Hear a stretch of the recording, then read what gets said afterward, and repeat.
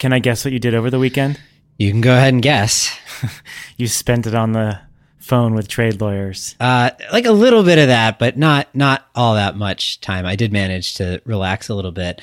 One thing I did find over the weekend, I got a list of, so before this solar trade case, there have been 17 times that the U.S. has implemented some form of protectionist measure under Section 201, which is what we're talking about today. And I was just looking at the list of the 17 previous instances. For example, did you know that we imposed import tariffs on CB radio receivers in the late 70s and early 80s? No. Or a certain kind of mushrooms in the early 80s? Or actually, wheat gluten in 1998 through 2001, we had import tariffs we had a maximum import quota on wheat gluten. So for all the celiac people out there, that was probably a boon. Lamb meat, certain steel wire rods, heavyweight motorcycles, broom corn brooms. I don't know what a broom corn broom is, but apparently it was a big issue from a trade perspective at some point. You were busy over the weekend. You lied to me. Clothespins. Did you know that we had a trade case over clothespins in the late 70s?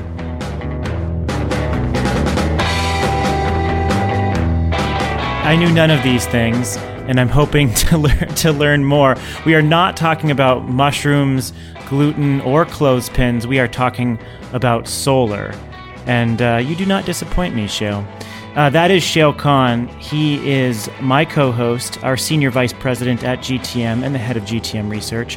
I am Stephen Lacey, the editor-in-chief of Green Tech Media, and this is The Interchange, weekly conversations on the global energy transformation. While Shale was busy this weekend reading about non-electric cookware and lamb meat, and the rest of the country was busy interpreting Donald Trump's tirade against NBA and NFL players, the U.S. solar industry was busy interpreting a potentially monumental decision from international trade officials, which is why we're talking about all those other random industries. In a 4-0 vote, the U.S. Trade Commission determined that imported solar cells and modules had caused serious injury to domestic manufacturers. Now they're going to try to figure out how to solve the problem, as they've defined it, and pass those recommendations on to Mr. Trump. Donald Trump, of course, has been very outspoken about wanting tariffs, any tariffs. So when the recommendations get passed to the president, the likelihood that he'll implement some kind of penalties on imported solar equipment will be high. And the question now is the details, and we've got a few details from the Friday decision. So, Shale, what exactly happened on Friday? So let's start by talking about how this process works when there's a Section 201 petition filed. So Suniva filed the original petition in May of this year. SolarWorld then joined the petition soon afterwards. So now we have co-petitioners, Suniva and SolarWorld. And the first big step was, would the International Trade Commission take up the case? Was there enough of a case for the ITC to move forward and do an investigation? They said yes to that. So then the next big milestone was what happened on Friday, which was the injury determination. So this is the International Trade Commission deciding whether or not the domestic industry, in this case, the domestic cell manufacturing industry for solar, had suffered what's called serious injury as a result of increasing volume of imports. So largely, people expected that the ITC was going to decide in the affirmative, as it did on Friday. I think most people expected that to happen. It was still somewhat shocking because of what it means for what comes next. But generally speaking, the betting odds were on this happening. Yeah, let me just quickly interrupt you there. Is it likely that the ITC will rule in favor of the petitioners when we look at the history of these cases? Actually, if you look at the record historically, it's been in less than half of the cases where the ITC has determined that there's been serious injury. It's in 75 cases under Section 201 since 1974, which is when the Trade Act was passed. In the 73 cases prior to this year, these two we don't know about yet, but in the 73 prior cases, the ITC found injury in 34 of them, so a little under half. So it's not generally a slam dunk that if you file one of these petitions that the ITC will determine that there's been serious injury.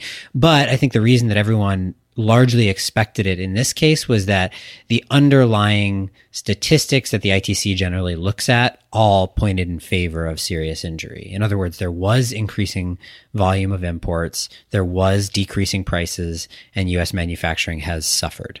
So those are the three main characteristics, and they were all there. Okay, so I just needed to get that on the table. Sorry for the deviation.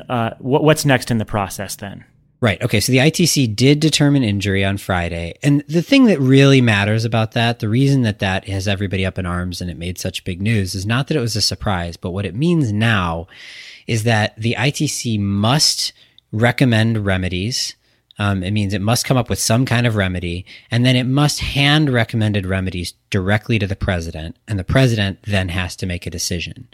And so one way or another at this point, something will end up on President Trump's desk and he will have to make a decision about it. And I think that's what has a lot of people running scared at this point. Well, how that's going to work out timing wise is first, there will be a big hearing that will probably get a lot of press next week on October 3rd. That's the ITC hearing about what the remedies should be.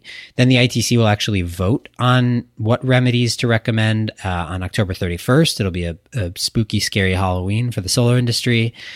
They will issue a remedy report to the president by November 13th. So that's when it'll hit Trump's desk. And then he has up to 2 months, so until mid-January, to decide what to do.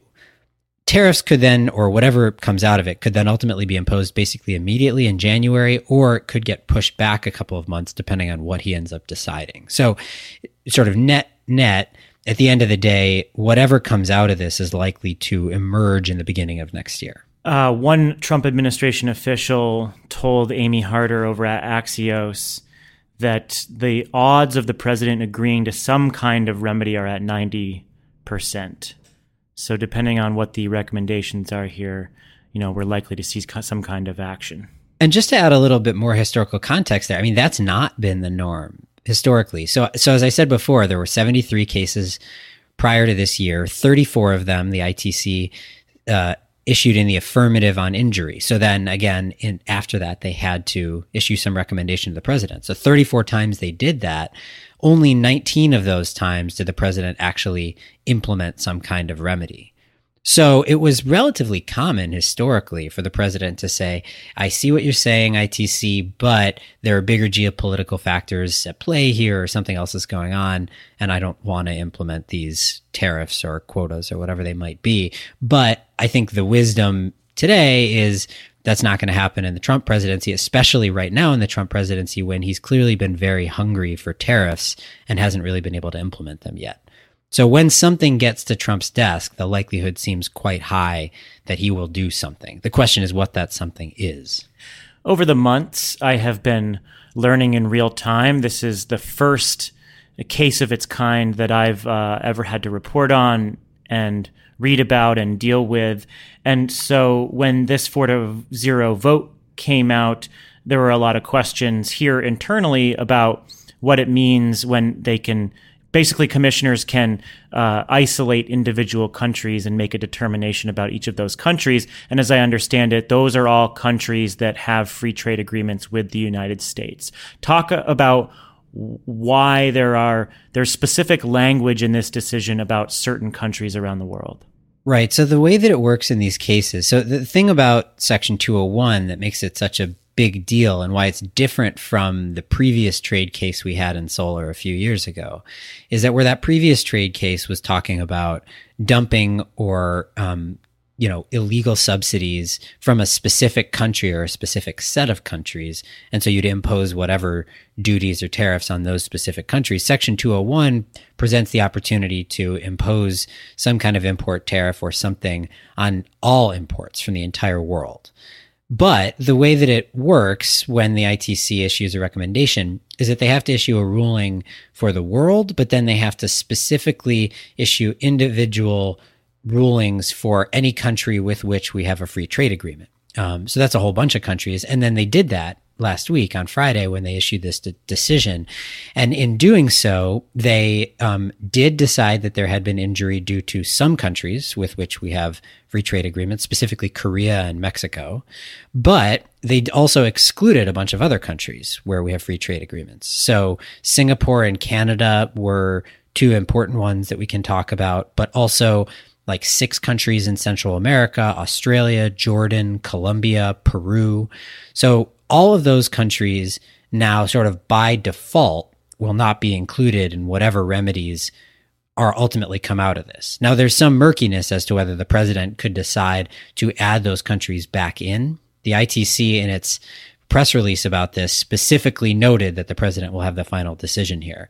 But the sort of default version of this, whatever the ITC recommends to the president, will not include those countries. As far as I know, when the president was at the UN, he didn't get any verbal altercations with folks from Colombia, Jordan, Panama, and Peru. So maybe those countries are safe. Right. And like what that means, we don't know what the ultimate result of this is going to be, but just imagine that it's some kind of tariff. That would mean that we have an import tariff on solar cells and modules imported into the US from most of the world, but not from Australia, Jordan, Colombia, Peru, Panama, Singapore, Canada, etc. So at some point, we should talk a little bit about what that might mean in terms of what this whole case causes in terms of the supply chain for solar, because it does add some additional nuance there. Yeah, for sure. I do want to start with Singapore and Canada, 2 interesting countries, because REC Solar has a major cell fab in Singapore, so that company is safe. And then Canadian Solar set up, I think, a decent-sized module facility in Canada, in Ontario. So those are 2 potential winners, right? Sort of. REC Solar is clearer. So the REC Solar manufactures most of its cells and modules in Singapore. So they're out of Friday's decision, they made out the best. They're probably going to be exempt unless, of course, Trump decides to try to add Singapore back in. Canadian Solar, and just more generally, Canada is a slightly more nuanced one, because Canadian Solar and a couple of other companies as well, Silfab, they do have manufacturing in Canada, but it's just module assembly, the final step in the value chain. And right, so they're bringing a ton of components in from China or Taiwan or elsewhere and then assembling. Right, there. And specifically they're bringing cells in from other countries. And the way that this petition is written, the subject merchandise, the sort of core thing that they're supposed to be imposing tariffs on, is the cell, whether or not it is converted into a module. So technically, if Canadian Solar built its cell in China, shipped it to Canada, turned it into a panel, a module in Canada, that in theory would still be subject.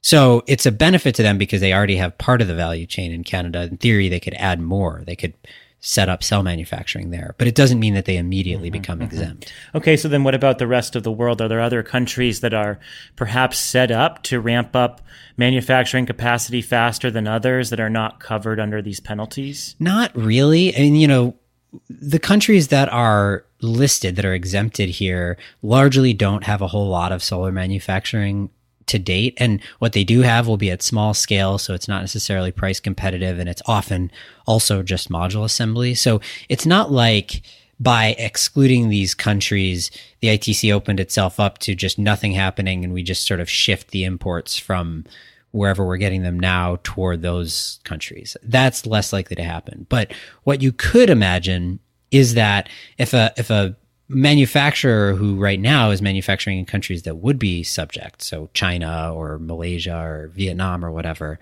if they decide that they need to set up manufacturing somewhere else in order to keep serving the U.S. market, they could consider setting up manufacturing in the U.S., but they could also consider setting up manufacturing in any of these other countries that are exempt, some of which have, some benefits. They could have cheaper power, cheaper land. There might be incentives in place. So it does complicate that picture a bit. Mm-hmm. I do want to give a shout out to Julia Piper, our senior editor, and our staff writer, Julian Spector. They were at Solar Power International earlier this month, and they were asking a bunch of companies about what kind of impact potential tariffs would have on their decisions to set up shop manufacturing operations in the US. And they got a lot of maybes. They got a lot of like, we'll wait and see. So not a lot of like groundbreaking stuff, but it was an interesting lay of the land. They did a great job of asking a bunch of different manufacturers. And interestingly, the Chinese manufacturer BYD, it said that they would be interested in opening up more manufacturing facilities here in the U.S. But let's talk about that for a minute.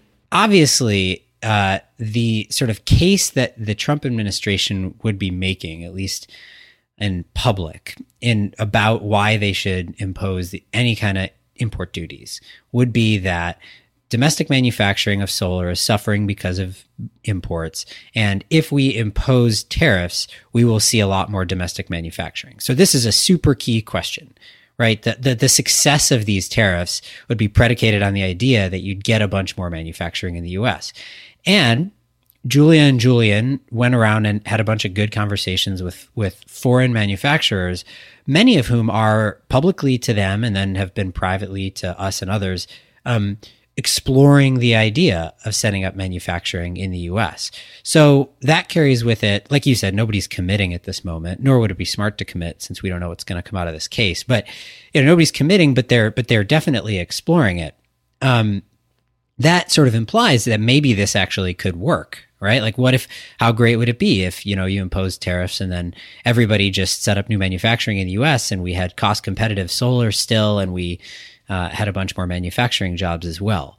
But I'm highly skeptical that is going to happen for a bunch of reasons, but let me just give you the biggest one, and it has to do with timeline. Here's how this would work. Remedies would be introduced, tariffs would be introduced early next year. If you are a manufacturer and you want to set up a cell and module manufacturing facility in the US, which you'd have to do, cells being much more capital intensive, expensive, and harder to do, you would take maybe 12 to 18 months to set up your manufacturing facility in the US. It takes time to build those. Just look at what's happening with the Solar City factory in Buffalo. Even once you do that, then you have to ramp it up to get it up to scale. And if you want to be competitive, you have to build a pretty large facility, 500 megawatts, maybe a gigawatt, something like that. So it takes you, 1 to 2 years to begin actually really selling. Now, these tariffs, the Section 201 tariffs, they're imposed for up to 4 years at a time. They can be extended. The president can decide to extend them another 4 years. So in theory, they could be in place for up to 8 years. But by default, they're in place for up to 4 years. Now, here's the nuance. Generally speaking, they don't actually even last 4 years. Oftentimes they will be sunsetted early, either because the president just wants to sunset them early, or more often and more recently because another country will submit a complaint to the World Trade Organization, who almost always issues a decision against the country that is imposing these safeguard measures.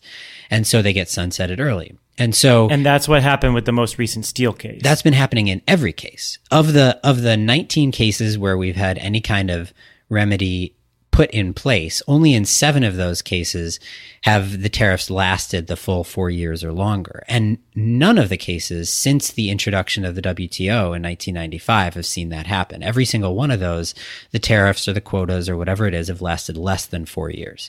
Was that mushroom or non-electric cookware? That was wheat gluten and lamb meat and certain steel wire rods and steel. The tariffs actually lasted 1.7 years ultimately. So if you're a manufacturer and you're thinking about making a big, expensive decision to set up manufacturing in the United States, you want access to the U.S. market. So you have to take that consideration seriously. But if you're doing it because of these tariffs, the period of benefit that you're going to get from this could be very short. If it takes you 2 years to set up manufacturing and the tariffs themselves only last 3 years, you've got 1 year's worth of benefit and then you still have this facility. So you really have to get comfortable with the idea that your manufacturing in the U.S. is going to be competitive whether or not tariffs are in place, because the tariffs alone just won't do it for you. So I'm skeptical that we're going to see a big wave of domestic manufacturing in the U.S. if tariffs come into place. I think you might see a couple of manufacturers take the plunge anyway, just because they think strategically they just need to be selling into the U.S. right now. But is this going to be a renaissance of U.S. solar manufacturing? I really don't think so. So we know that we're likely not going to see this boom of activity as a result of foreign manufacturers setting up shop here. What about the two petitioners, Suniva and SolarWorld? What do we think about their potential expansion as a result of potential remedies? Right. So they're not filing this case to try to convince a bunch of foreign manufacturers to set up shop in the US. Obviously, they're filing the petition because they themselves want to be competitive with the foreign manufacturers and with imports. I think if tariffs were imposed, you could easily imagine at least SolarWorld restarting manufacturing capacity that it had shut down and potentially expanding capacity as well. They already manufacture in Oregon. So, they're not going to meet nearly the demand of the entire market, but they could expand capacity a little bit. Suniva, it's smaller and bankrupt, so a little harder to imagine, but I suppose it's possible. I mean, I don't know if you noticed this, but last week, SEIA, the Solar Trade Association, which has come out pretty strongly in opposition to this case, they issued a little salvo where they I think they put out a press release that said, basically, Suniva and SolarWorld haven't proposed any kind of plan for survival. They haven't described how they're going to survive, even with tariffs in place, which carried a sort of implication that, like, even with tariffs, these companies are going down. So that was a real, that was a strong blow in this battle of public opinion. Among many strong blows. I didn't actually see that press release, but I saw a bunch of coverage coming out of SPI, particularly the opening session where a bunch of pretty significant figureheads in the solar industry got up and just bashed Suniva in SolarWorld and, bashed how they ran their companies. It wasn't just about the politics of the trade case. Like, they got down and dirty and talking about why these were mismanaged companies. And that feels pretty new to me. And it just shows how angry a lot of people in the industry are right now. And quite frankly, desperate. Yeah, I think that's right. The other thing I would say before we move on about what happens to Suniva and SolarWorld, there's this study that I've been obsessing over that was published at Georgetown Law a few years ago that did kind of a deep dive of 3 case studies of Section 201 cases in the past. Lamb meat being one of them, wheat gluten being the other, and line pipe the third one. And it looked at what happened to those industries after the safeguards terminated. So what happens after the tariffs sunset? And I'll just quote from the study. The results of this study show that none of the 3 industries achieved sustained competitiveness after safeguards terminated. Instead, all 3 industries continued to decline against most major indicators of performance in the years after they terminated. So basically what that's saying is you can temporarily shore up domestic manufacturing by imposing protectionist measures, but that's not a long-term strategy. It helps you while those protectionist measures are in place, but once they sunset, you go right back to where you were. So this inevitably brings us to the bigger question, which is, how do we support domestic manufacturing in this country? MJ Shao, the head of Americas for GTM Research, penned a piece with you over the weekend looking at some political remedies outside of the ITC process that could boost domestic manufacturing without putting penalties on imported equipment. So there are plenty of pathways here, and I'm really eager to walk through some of them. Let's talk about the first, which is just extending the investment tax credit, basically creating a tiered tax credit for domestically produced products. Right. And the premise here around the piece that we were writing is because some people are saying it doesn't matter whether the U.S. manufactures this stuff or not. We should just install it. And I actually don't share that view entirely. We think it is sort of important to try to support domestic manufacturing, both for the economic jobs benefit, but also because there is a lot of technological innovation that's taking place in solar right now, incremental improvements to efficiency and lower cost and things like that. And you kind of do want to be home to that if you want to be a leader in this industry. So, we think it's a good thing to support domestic manufacturing. We just don't think that it's worth cutting off the industry's nose to spite its face. So as it stands today, the federal investment tax credit is going to step down from 30% beginning in 2019 through 2021. One idea would be let it step down, but have it retained at 30% or at some higher margin for any projects that utilize domestically manufactured modules or cells. So basically make the federal incentive slightly more beneficial if you're using domestic product. Depending on how big that differential is, that alone could negate the cost benefit that you get from using foreign modules, but it also does so in a way that doesn't sacrifice projects that need the cheapest possible module. I'm going to interrupt you with an important announcement. My email just lit up with a press release from Solar World Americas responding to the trade vote, saying that they're going to hire 200 new workers by May as a direct result of this ITC vote. Seems like a very political decision to me. What any response to that? I mean, great. Like I'm happy to hear that they're rehiring 200 workers. They've had to lay a lot of people off in their facilities the past couple of years. So that's good. If I'm being skeptical, like hiring 200 workers isn't going to do a whole lot to make up for the, SIA estimates 80,000 jobs lost if Suniva gets its way in the final decision. It could be less than 80,000, but certainly a couple orders of magnitude bigger than 200. But in the meantime, fantastic. Hire some workers. Okay, let's steer ourselves back on track and go through some of these other potential political tools that you outlined. The other is just federal procurement through the Buy American Act, and that is, saying federal agencies, military, you should be buying American-made equipment. Yeah, and largely we already do that. Most of the procurement, most of the federal procurement of solar that takes place is, Buy America compliant. So it was manufactured in the U.S. You could change the rules slightly around that and what you define as American made.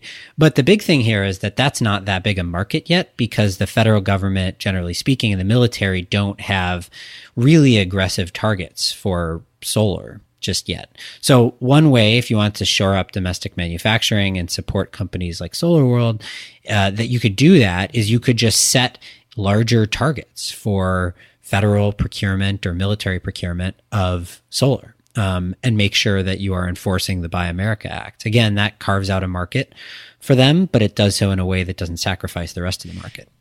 I don't think we need to go through every single one of these, but the most interesting one to me was subsidizing the solar supply chain. And you pointed to a 2013 NREL study that showed it wasn't just low-cost labor in China. It was actually the country providing subsidies for equipment that feeds into the cell and module manufacturing process. What did you find there? What lessons can we learn from China and other low-cost countries? Yeah, I mean, I think this is maybe the most challenging thing. I think people, when they think about why is it cheaper to manufacture solar in China or Malaysia or Vietnam than it is in the US, they think it's labor.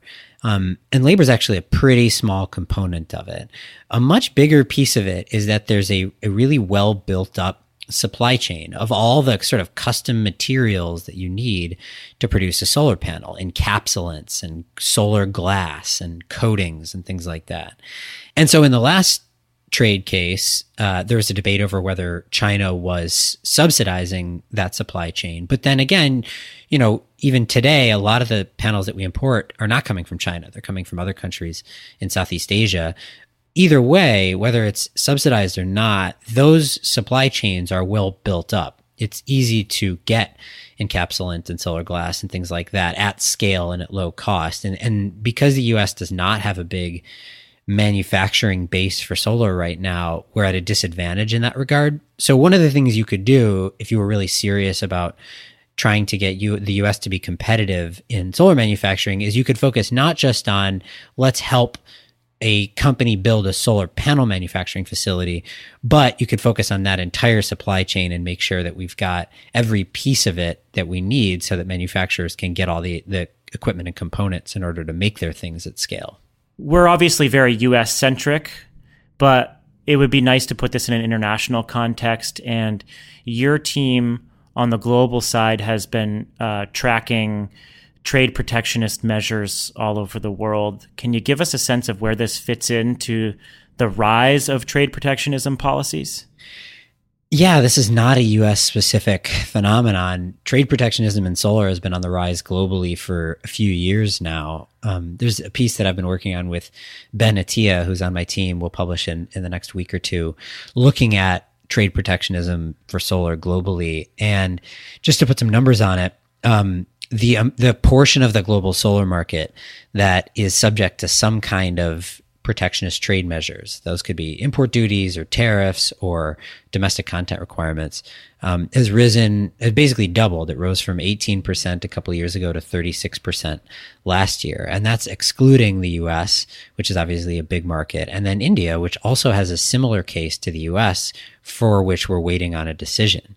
And that also does not include, say, China, which is, doesn't actually have any protectionist measures in place, but is a sort of de facto closed off market for solar. So in addition to all these big countries, the EU has this minimum import price regime directed at foreign manufacturing. There's protectionist measures in places like Turkey and South Africa, some emerging solar markets.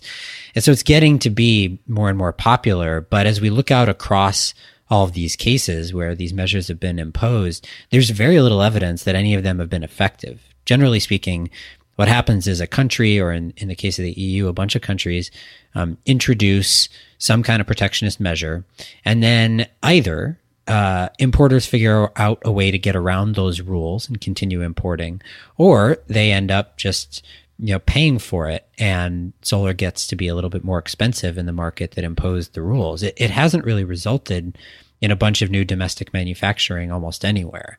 So it's hard to find a place where it's been really effective, at least to do what the protectionist measures are designed for. But nonetheless, it ends up being a big portion of the global solar market. So it's really not a global market anymore. It's becoming somewhat balkanized as a result of all these things. We've got a ton of listeners out there who are scratching their heads and running around trying to figure out what next. Where can folks find out more detailed information from your team, and how are you tracking this? Yeah, so we're sort of all hands on deck on this because it's obviously really important. So we've got a bunch of things. So we mentioned the article that MJ and I posted today. Obviously, the GTM editorial side is going to keep covering this every day. We've also got Corey Honeyman, our head analyst for the US, is just finishing up now an updated analysis of what we think various levels of tariffs would actually do to the U.S. solar market over the next few years. We've done this once before, but now we're going more granular and looking at gradations of tariffs and figuring out what the demand impact would be by segment, by state in the U.S. So that'll come out probably later this week. There's a piece, like I said, on global trade protectionism that Ben Attia and I are collaborating with a partner on that'll be published either later this week, probably, or next week. So just, keep an eye out on all of the GTM channels and you'll see lots of stuff from us. Yeah, for sure. My team's going to be hitting the phones, talking to people across the spectrum who are going to be impacted by this potential case. And now we actually... also, the big next thing to watch is next Tuesday, October 3rd. There's going to be the ITC hearing. It's probably going to be this big, the room is going to be packed. It's going to take 8 hours. I know a whole bunch of people who are flying to DC. I may end up fly to DC to attend it. That's going to be a big deal. Shail Khan, thank you so much. You've been following this closely, and I always feel like I learn more when I talk to you. Thank you. Yeah, we're keeping our eyes on it as close as we can. And just a reminder, go to our homepage today. It is Monday the 25th, and you can see the piece that MJ and Shail wrote together, plus a bunch of stories from our editorial team with reactions from around the industry, greentechmedia.com, other products at gtmresearch.com. I am Stephen Lacey with my co-host Shail Khan. Hit us up on Twitter. Send us an email at podcast@greentechmedia.com. Thanks, everybody. This is The Interchange, weekly conversations on the global energy transformation.